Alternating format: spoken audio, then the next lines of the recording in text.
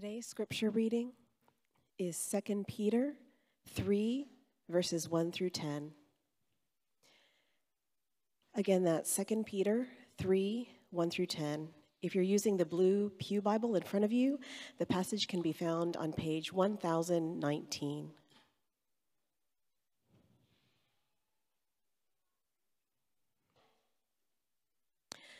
Please stand with me as we worship the Lord through the reading of his word.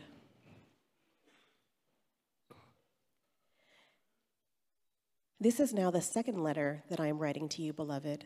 In both of them, I'm stirring up your sincere mind by way of reminder that you should remember the predictions of the holy prophets and the commandment of the Lord and Savior through your apostles, knowing this, first of all, that scoffers will come in the last days with scoffing, following their own sinful desires.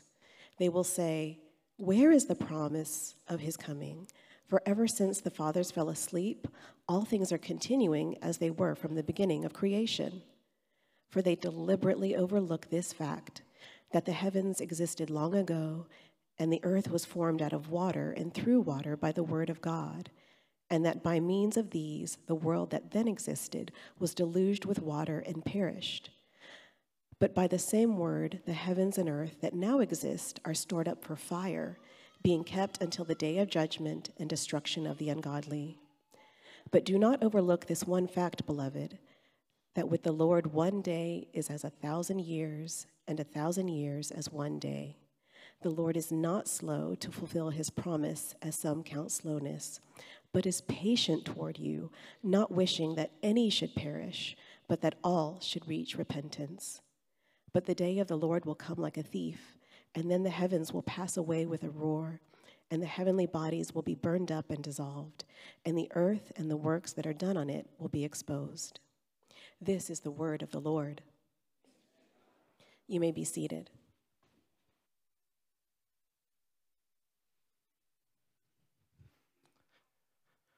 Good morning, church. Let me continue and pray for us as we get into the word. God, I just pray right now that your spirit will come, speak a louder word than what's about to be heard, speak a more powerful message than what's about to be heard, that you would speak a message that transforms us and changes us and moves us to live because you are our King. So God, I just pray that you would be here in these moments. Praise in Jesus' name. Amen. So a few weeks ago, we transferred Astrid over from the crib and onto a regular bed. And it wasn't our plan to do this early. But when we got to English retreat, she threw up the first night, and we're like, all right, we're going home. And so we decided to put her on the bed early, and I would sleep next to her in case she was throwing up, and she would that night. And so, but after that night, we just decided to keep her on the bed. We're like, all right, we'll just move her to the bed early. We had decided, hey, we're gonna do it after the musical, and we're like, well, it's just a few weeks away. Let's just do it now. And so I like my sleep though. I like my sleep, and because she's in a regular bed, she's not confined to that crib anymore. And I like my sleep, and so we went with the strategy of, hey, you stay in bed until you see purple on your little sound machine. And so I don't know if some of y'all did that strategy, that plan. So, we set a timer. Like, even if she wakes up at, 6 o'clock, she can't get out till, 7:45 until it turns purple. And that was the plan, right? I think she doesn't wait that long. She actually probably waits only, 10, 20 minutes. But it was going well. It was going well for a few weeks until the time changed. All right, so instead of waking up at 7:30, she wakes up at 6:30. I'm like, oh no, what's going to happen? And so she's naturally waking up early, and the light doesn't turn purple for a while, right? I didn't change it, I didn't move the time because I'm still sleeping until 7:30, But what happens is she's just sitting in bed, and she's like, ba-ba, ba-ba, ba-ba. And then she's my alarm clock now. I don't even have to set an alarm. And we'll hear her try to get out of bed and turn the knob and even this morning, she's like, oh, purple, please. Oh, purple, please. I'm like, it's not Christmas yet. Yeah, you gotta wait for after Thanksgiving, But I don't even know how she knows the song. But anyways, she made that up. She was like, turn purple, please. And cutest thing ever. But so but before, a few weeks ago, I went to go get her. And I was like, hey, what's wrong? Of course, I knew what was wrong. She's like, but she goes, I waited too long, And for some reason, she's saying that, Lord, I don't want to, she's saying no more. She's like, I don't want to wait. And Christine's making pancakes and, it's still cooking. It's like 1 minute till it's finished. And she's like, I don't want to wait any longer. I want pancakes now. And so we tell her, you got to learn patience, be patient, be patient. It's almost coming. It's okay. And then I don't know. I don't know how well we're doing in teaching her patience, but we'll see what happens. But, so we started a new series last week on the meditating on the attributes of God. And Pastor Henry preached on God is good. So today we're focusing on, as you guessed, God is patient. And so when we think of God being patient, though, it's not just about God waiting a long period of time, right? He's not like the 3-year-old waiting patiently for food. But when it comes to God being patient, I want us to think about, it's about God showing kindness.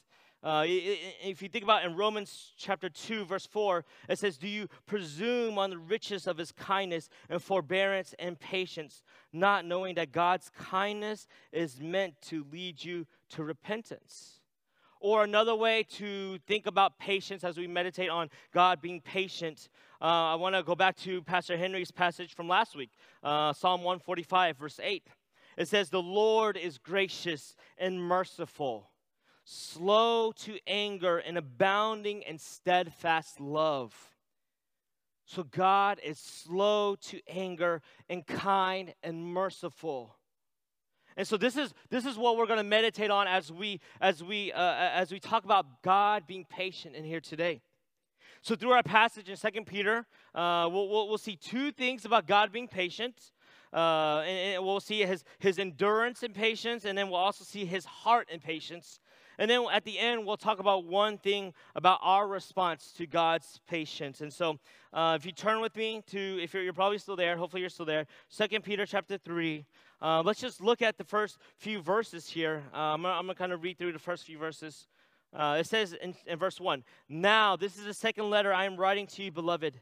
In both of them, I am stirring up your sincere mind by way of reminder.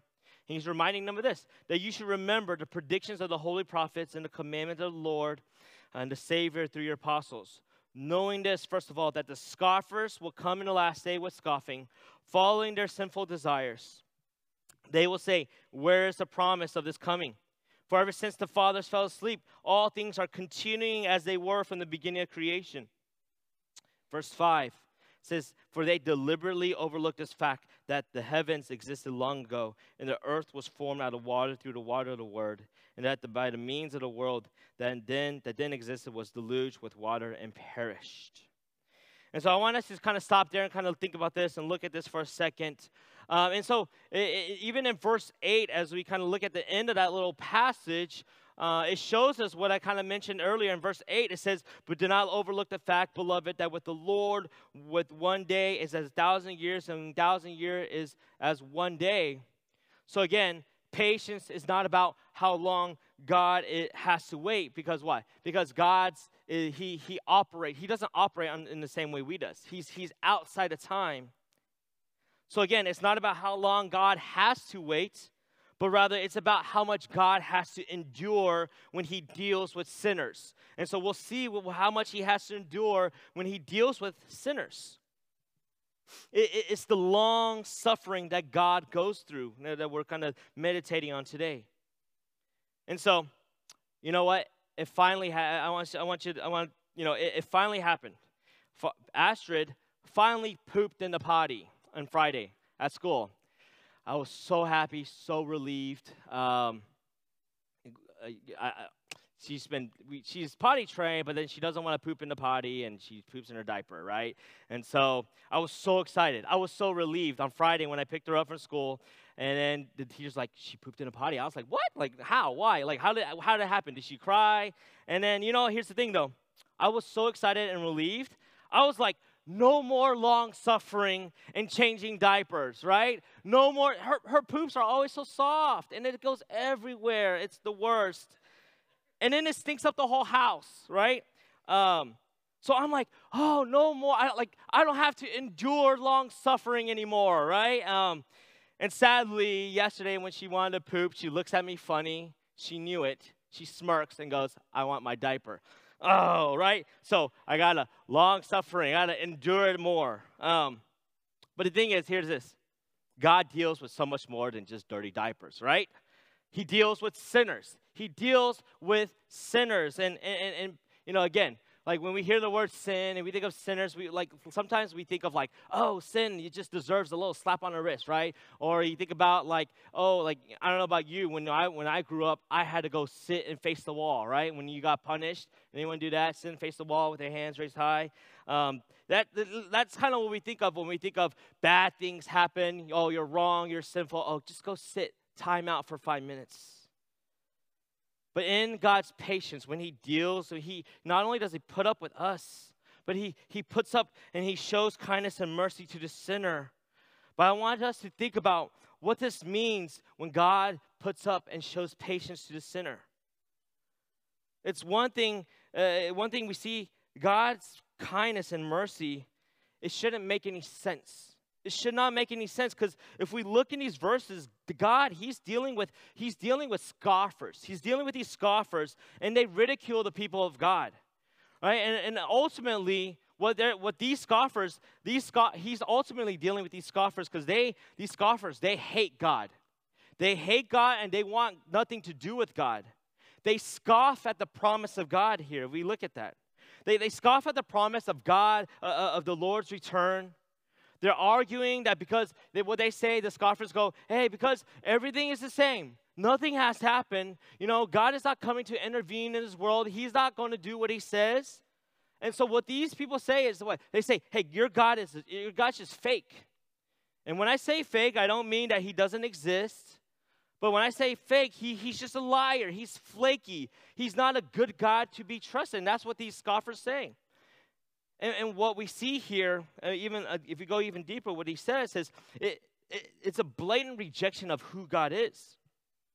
The text says that they deliberately overlooked this fact. The people, they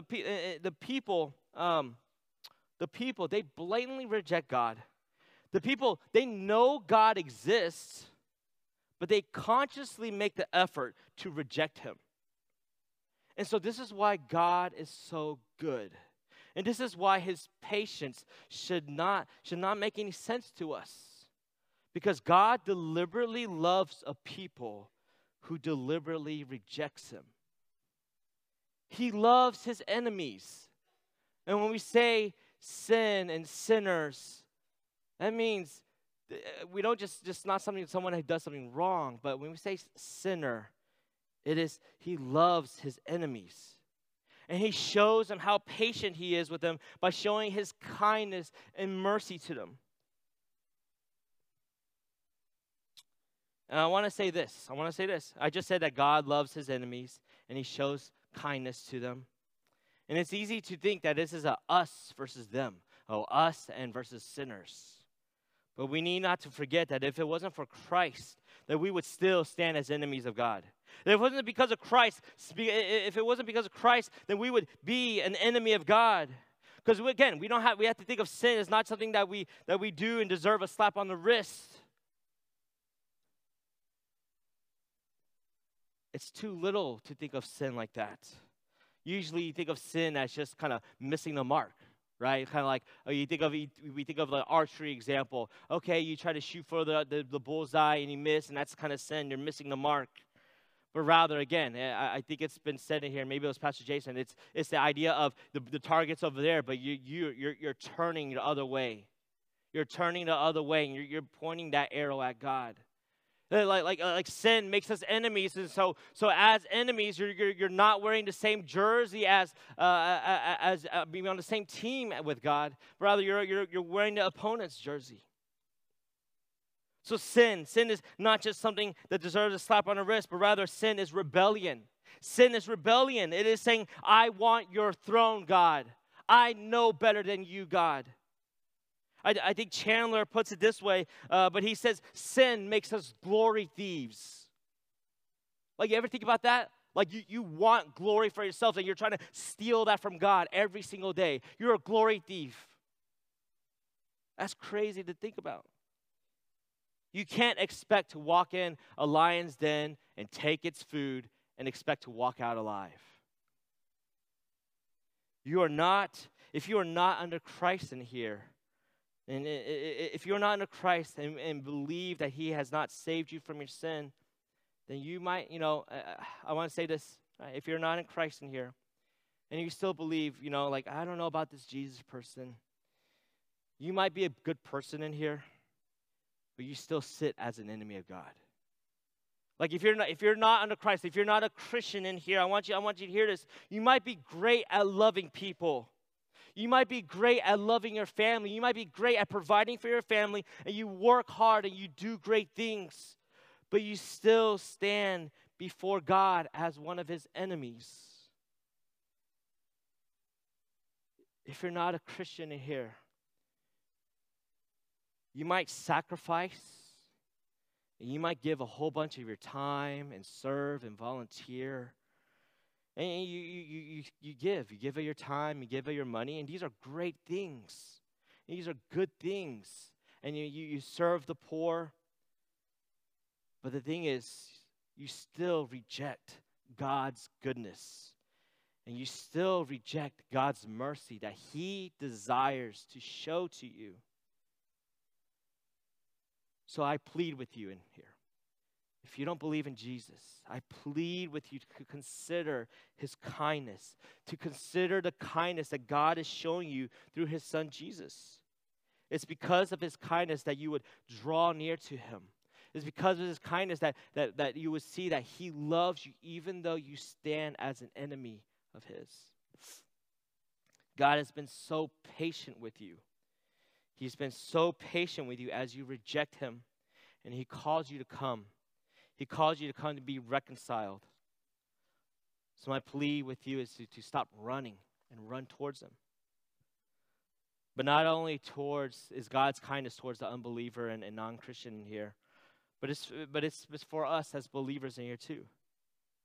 Just because you in here become a believer doesn't mean that you don't deliberately disobey God anymore. Just because you believe in Jesus doesn't mean you consciously walk away from your sin all the time. I'm sure you can think of a few times this week where you deliberately and consciously walked against the will of God this week. Like, as I'm preaching on the patience of God, do you know how many times I lost my patience this week? It was crazy, right? Like, lost my patience with everyone. Like, God, are you kidding me? Like, you're still patient with me when I'm patient with nobody in my life? And God's patience towards us leads us to repentance. He is slow to anger when it comes to dealing with you as you delay in your repentance. And that's his heart. That's his heart.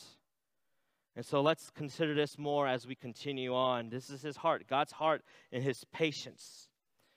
And so let's read on to verse 8. I want to see verse 8 again. It says, but do not overlook this fact, believers, that the one day with the Lord is 1,000 years, and 1,000 years as one. Verse 9, the Lord is not slow to fulfill his promise, as some count slowness, but is patient toward you. He is not wishing that any should perish, but that all should reach repentance. But the day of the Lord will come like a thief, and then as the heavens will pass away with a roar, and the heavenly bodies will be burned up and dissolved, and the earth and his works that are done in it will be exposed. And in verse 11, let's keep reading. It says, since all these things are thus to be dissolved, what sort of people ought you be in lives of holiness and godliness, waiting for and hastening the coming of the day of God, because of which the heavens will not be set on fire and dissolve, and the heavenly bodies will melt as they burn. But accordingly, his promises are waiting for new heavens and a new earth in which righteousness dwells. And so one of the main things Peter is trying to encourage his reader here again, right? The scoffers are going, God's not coming. Jesus not coming back. His promises aren't true. So Peter is trying to encourage his readers, hey, stand firm in the midst of scoffers. And so he wants them to go, hey, he's saying one thing,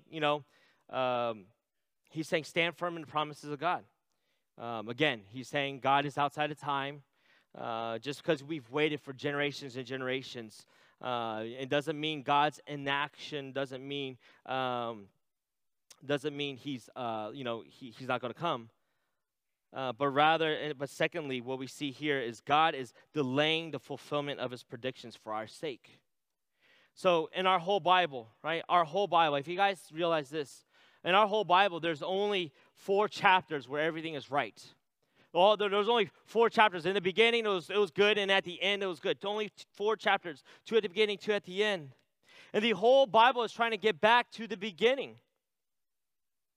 And the whole Bible is trying to get back to the beginning of chapter 1 and chapter 2. And we'll kind of talk more about that in our next point. But Peter also follows along in his arguments and what he's trying to say. In verse 10, though, what he says that what's going to happen later on at the end of the Bible, what's going to happen is, in verse 10, he says, the day of the Lord will come, the end of the Bible will come, but it will come like a thief in the night.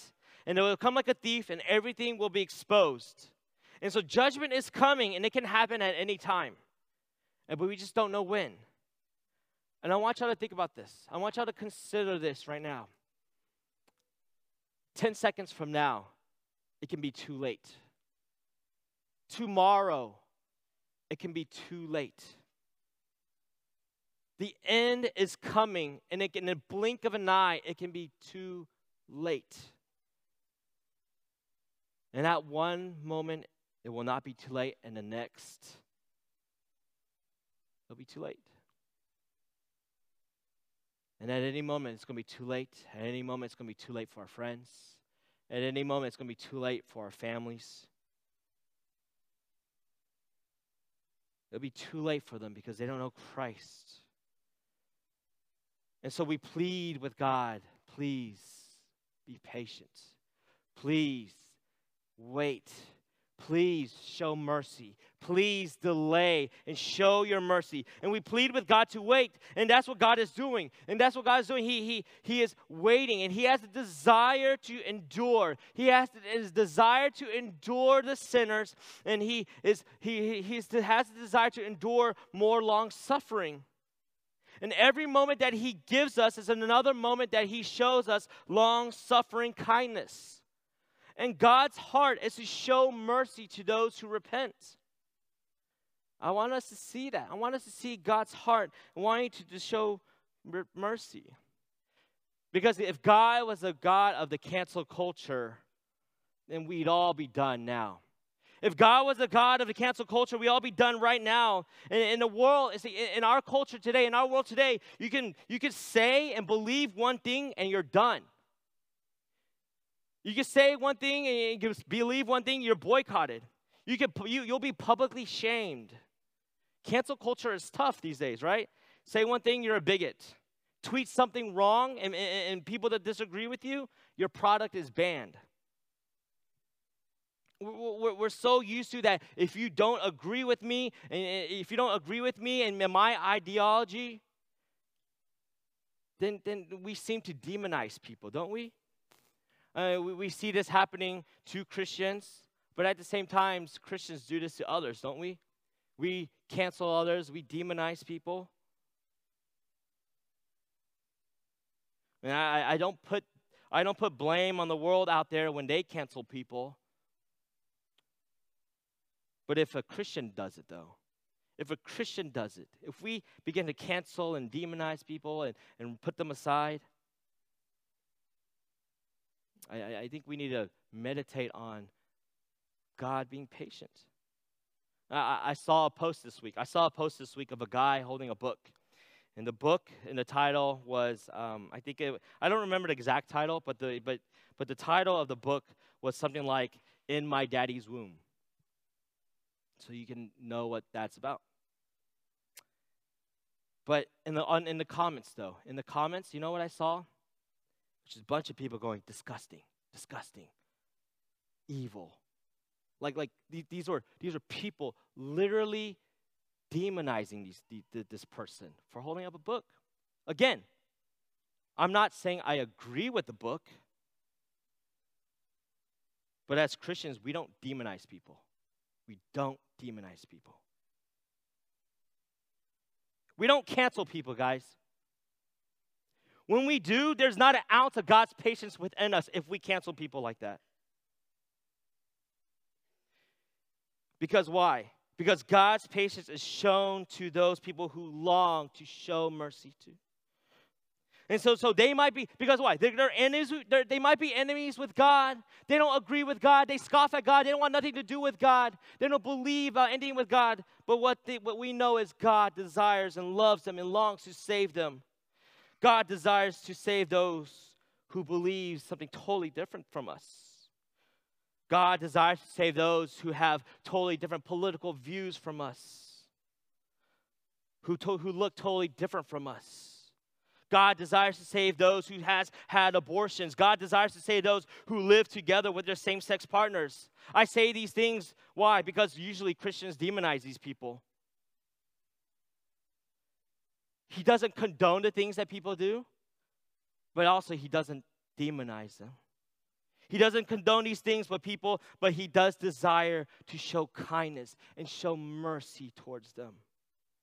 And so God's slowness in bringing final judgment is for his mercy to be felt by all those who have never experienced it and don't hold to it right now, and who currently need it.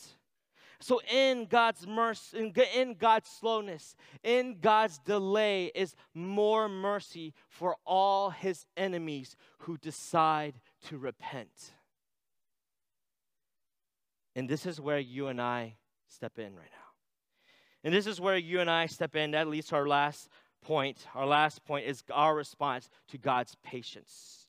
So read with me. We're going to move on in verses 11 through 13. It says in 11 says, since all these things are thus to be resolved, what sort of people ought you to be in lives of holiness and godliness, waiting for and hastening the coming of the day of God, because of which the heavens will be set on fire and dissolved, and the heavenly bodies will melt as they burn. But according to his promise, we are waiting for new heavens and new earth in which righteousness dwells. So I mentioned before, our goal is the end of the Bible. This is our goal as believers. Our goal is the end of the Bible. Revelation 21 and 22 to come. And so we as believers are waiting for the new heavens and the new earth in which righteousness dwells. And that was huge. Like at the end of verse 13, new heaven, new earth in which righteousness dwells. And I heard this week that sometimes we always think about, it's about man going to dwell with God. Oh, when I pass and I go, we will go with God.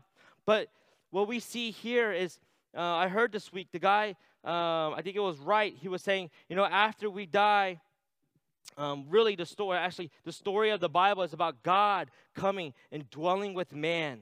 And it says, when dwelling with man, when the earth is made new and to have our lives here on earth. And so God himself will be with them as their God, and that's what we're looking for.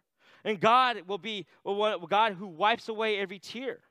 God will be the God where death shall be no more in Revelation, right? Where he wipes away every tear. Tears no more, and death shall be no more. Neither else shall there be mourning, nor crying, nor pain anymore. And the former things have passed away. And we wait for God to bring this in a new creation. And we wait for God to be in this new creation. And also, as we wait, what does he say? Peter says, what sort of people ought you to be in lives of holiness and godliness? The goal of Christian life is not just to live a good enough life so that we can end up going to heaven. But holiness and godliness is more than just about being morally good people. But I want y'all to think about this, right? The bowls and the utensils in the Old Testament, they were considered holy. They were considered holy. But how is a spoon supposed to be morally good? Doesn't make any sense. How is a bowl supposed to be morally good? And so that's not what it means when we think of holiness and godliness. But for the utensil to be considered holy means that it was set apart. It was set apart for a certain purpose, and that is us. That is us. And so holiness and godliness has to do with us being, as Wright would say, the church is supposed to be a small working model of the new creation. That's what we are. We're supposed to be a sign to everyone around us that what God intends to do for the new creation. So when we're supposed to be a sign of what happens, what is to come. We're supposed to be a sign of no more tears and no more mourning and pain is to be washed away. Like that's supposed to be us, a sign of things to come. And we're supposed to be a sign of things where Jesus is our King, and as He dwells with us, that God dwells with us, and He is our King and He is our Lord. And where He makes all things right and makes all things new. And we as a church are supposed to be a sign for that. And that's within us. I want us to see this. If we read Romans chapter 8, if you're familiar with Romans chapter 8, Romans 8:22, I'll read this for you. For it says, if we know that the whole creation has been groaning together in the pains of childbirth until now, and not only creation, but we ourselves who have the first fruits of the Spirit grown inwardly as we wait eagerly for adoptions as sons, the redemptions of our body. I want y'all to hear this. There's a longing within us. There's a longing inside of you to see things made right around you. There should be a desire within us to see the brokenness of the world, and want something to do with it, and want to do something about it. You know, a few months ago, in the youth, we started a series called Deconstructing Deconstruction. And I brought up this example of a guy. He was a pretty well-known author who had left the faith. And so I went to kind of check him out and what he's doing these days. And it was really interesting because on this guy's website,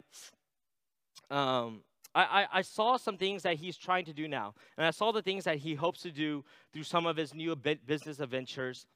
And all the things that I saw, he talks about wanting healthier communities. He talks about he wanting to find ideas to reshape the world. And I'm assuming that you want to reshape the world because you think it's broken and want something, want it to be different. And he says that he has a company that is building systems to regenerate the planet. He leads cohorts to find world-changing ideas. And these are all good things. Again, all good things. But the thing is, he's doing these things without Jesus now. He's doing all these things without Jesus. But within him, like even though he's left the faith, he still has a desire to make the world a better place. He still has a longing to go, there's something wrong in this world. Like he still goes, hey, there's something wrong in this world and we got to do something to make it better. We got to do something to make it right. And that longing is within every one of us. That longing to go, there's brokenness, there's darkness in the world, and we got to do something to make it right. It's totally Romans 8 what this guy is living out. All of creation is groaning. All of creation is groaning and waiting for the new creation to come. In Matthew chapter 5, and we recited this earlier when we recited the Beatitudes. Matthew 5:6, what does it say? Blessed are those who hunger and thirst for righteousness, for they shall be satisfied. And that's us, right? We thirst for right relationships. We thirst for things to be right. For right relationships between family members and friends, and relationships between people and God. And so we thirst and hunger for right relationships, and that's all of us. And what happens when these right relationships happen? It's so satisfying, is it not? Like when you reconcile with a family member, when you reconcile with friends, isn't it so satisfying? Go, this is the way it should be. Like, because when you're fighting with someone and when you have beef with someone, isn't it just like, man, I wish things were right, or like it just didn't seem right? But once we have these right relationships, when we thirst for righteousness, we will be satisfied. We shall be satisfied when righteousness comes. We are to be a kingdom community, guys. We here as a church, we're supposed to reflect the new heavens and the new earth that is to come. Our lives are not about being saved and getting ready to go to heaven, but about our life is a life that is supposed to be ready for Jesus to come back. Verse 11, verse 12, you guys read this again. It says, since all these things are thus to be dissolved, then what sort of people ought you to be in lives of holiness and godliness, waiting for and hastening the coming of the day of God?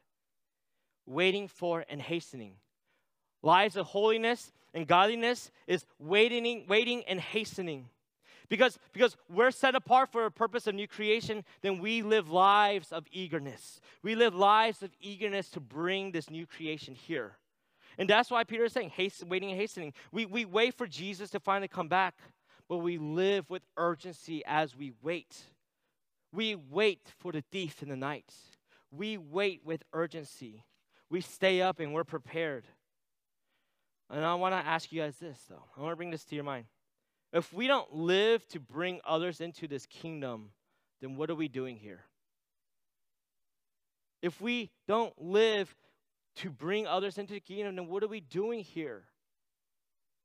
If you and I, if we aren't going after the darkness and brokenness in the world and trying to heal and bring restoration, then what's the point of being a Christian? Again, the point of Christianity is not just to be good and go to heaven. But you and I, we're groaning for creation, for new creation to come. You know, I was going to say there's no greater purpose, but I would go and say as far as there's no other purpose that we have in life. There's no other purpose that we have in life than to bring the new creation here. We really have no other purpose. God says, holy. You're set apart for my purposes. Reflect new creation as you wait. And I don't know what this looks like for you. And I don't really have an application or different things that you guys can do, a list of things that you should do. I just have one thing, and I just say, get yourself out of the way. Get out of the way of what God has set apart for you to do. Just get yourself out the way. What do you need to move aside to let God's purpose reign in your heart? What do you need to move aside? What do you need to put aside and go, okay, I've been so focused on this, I just need to remember my purpose, new creation. It's not better schooling. It's not a better job. Those things will lead and help you get to that new creation, though. But keep that first and foremost, new creation. New creation. Because why? Because I can give you a list of things to apply and things for you to do. But if your heart still wants your own little kingdom to be built, then it doesn't matter. Because it doesn't matter if we don't desire new creation.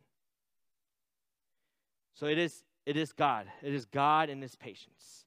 It is in His patience, God is longing to show His kingdom, His new kingdom to come. In His patience, He is longing to show His kindness and mercy. In this patience, God is longing to show mercy to people, to the people and communities around us. And so we are going to be the ones to extend the kindness and mercy of God. We're supposed to be the ones who extend God's patience to around us. So we as a church need to be the picture of the new creation. Let's pray. God, I just pray that you would help us see your heart for the lost. But would you help us to see your patience towards us? Would you help us to see that your kindness towards us in life and how you have shown us mercy, that you have shown us kindness, and that you have been patient with us, and that you have saved us in your kindness and mercy, and that you long to show others around us that same kindness and that same mercy. Would you help us to do that? Would you help us to be a church that brings in your new creation here today? Would you help us to live for the communities around us? Would you help us to live to bring the light into the darkness and peace to the chaos in this world? Would you help us to show your patience to the world around us? I pray this in Jesus' name. Amen.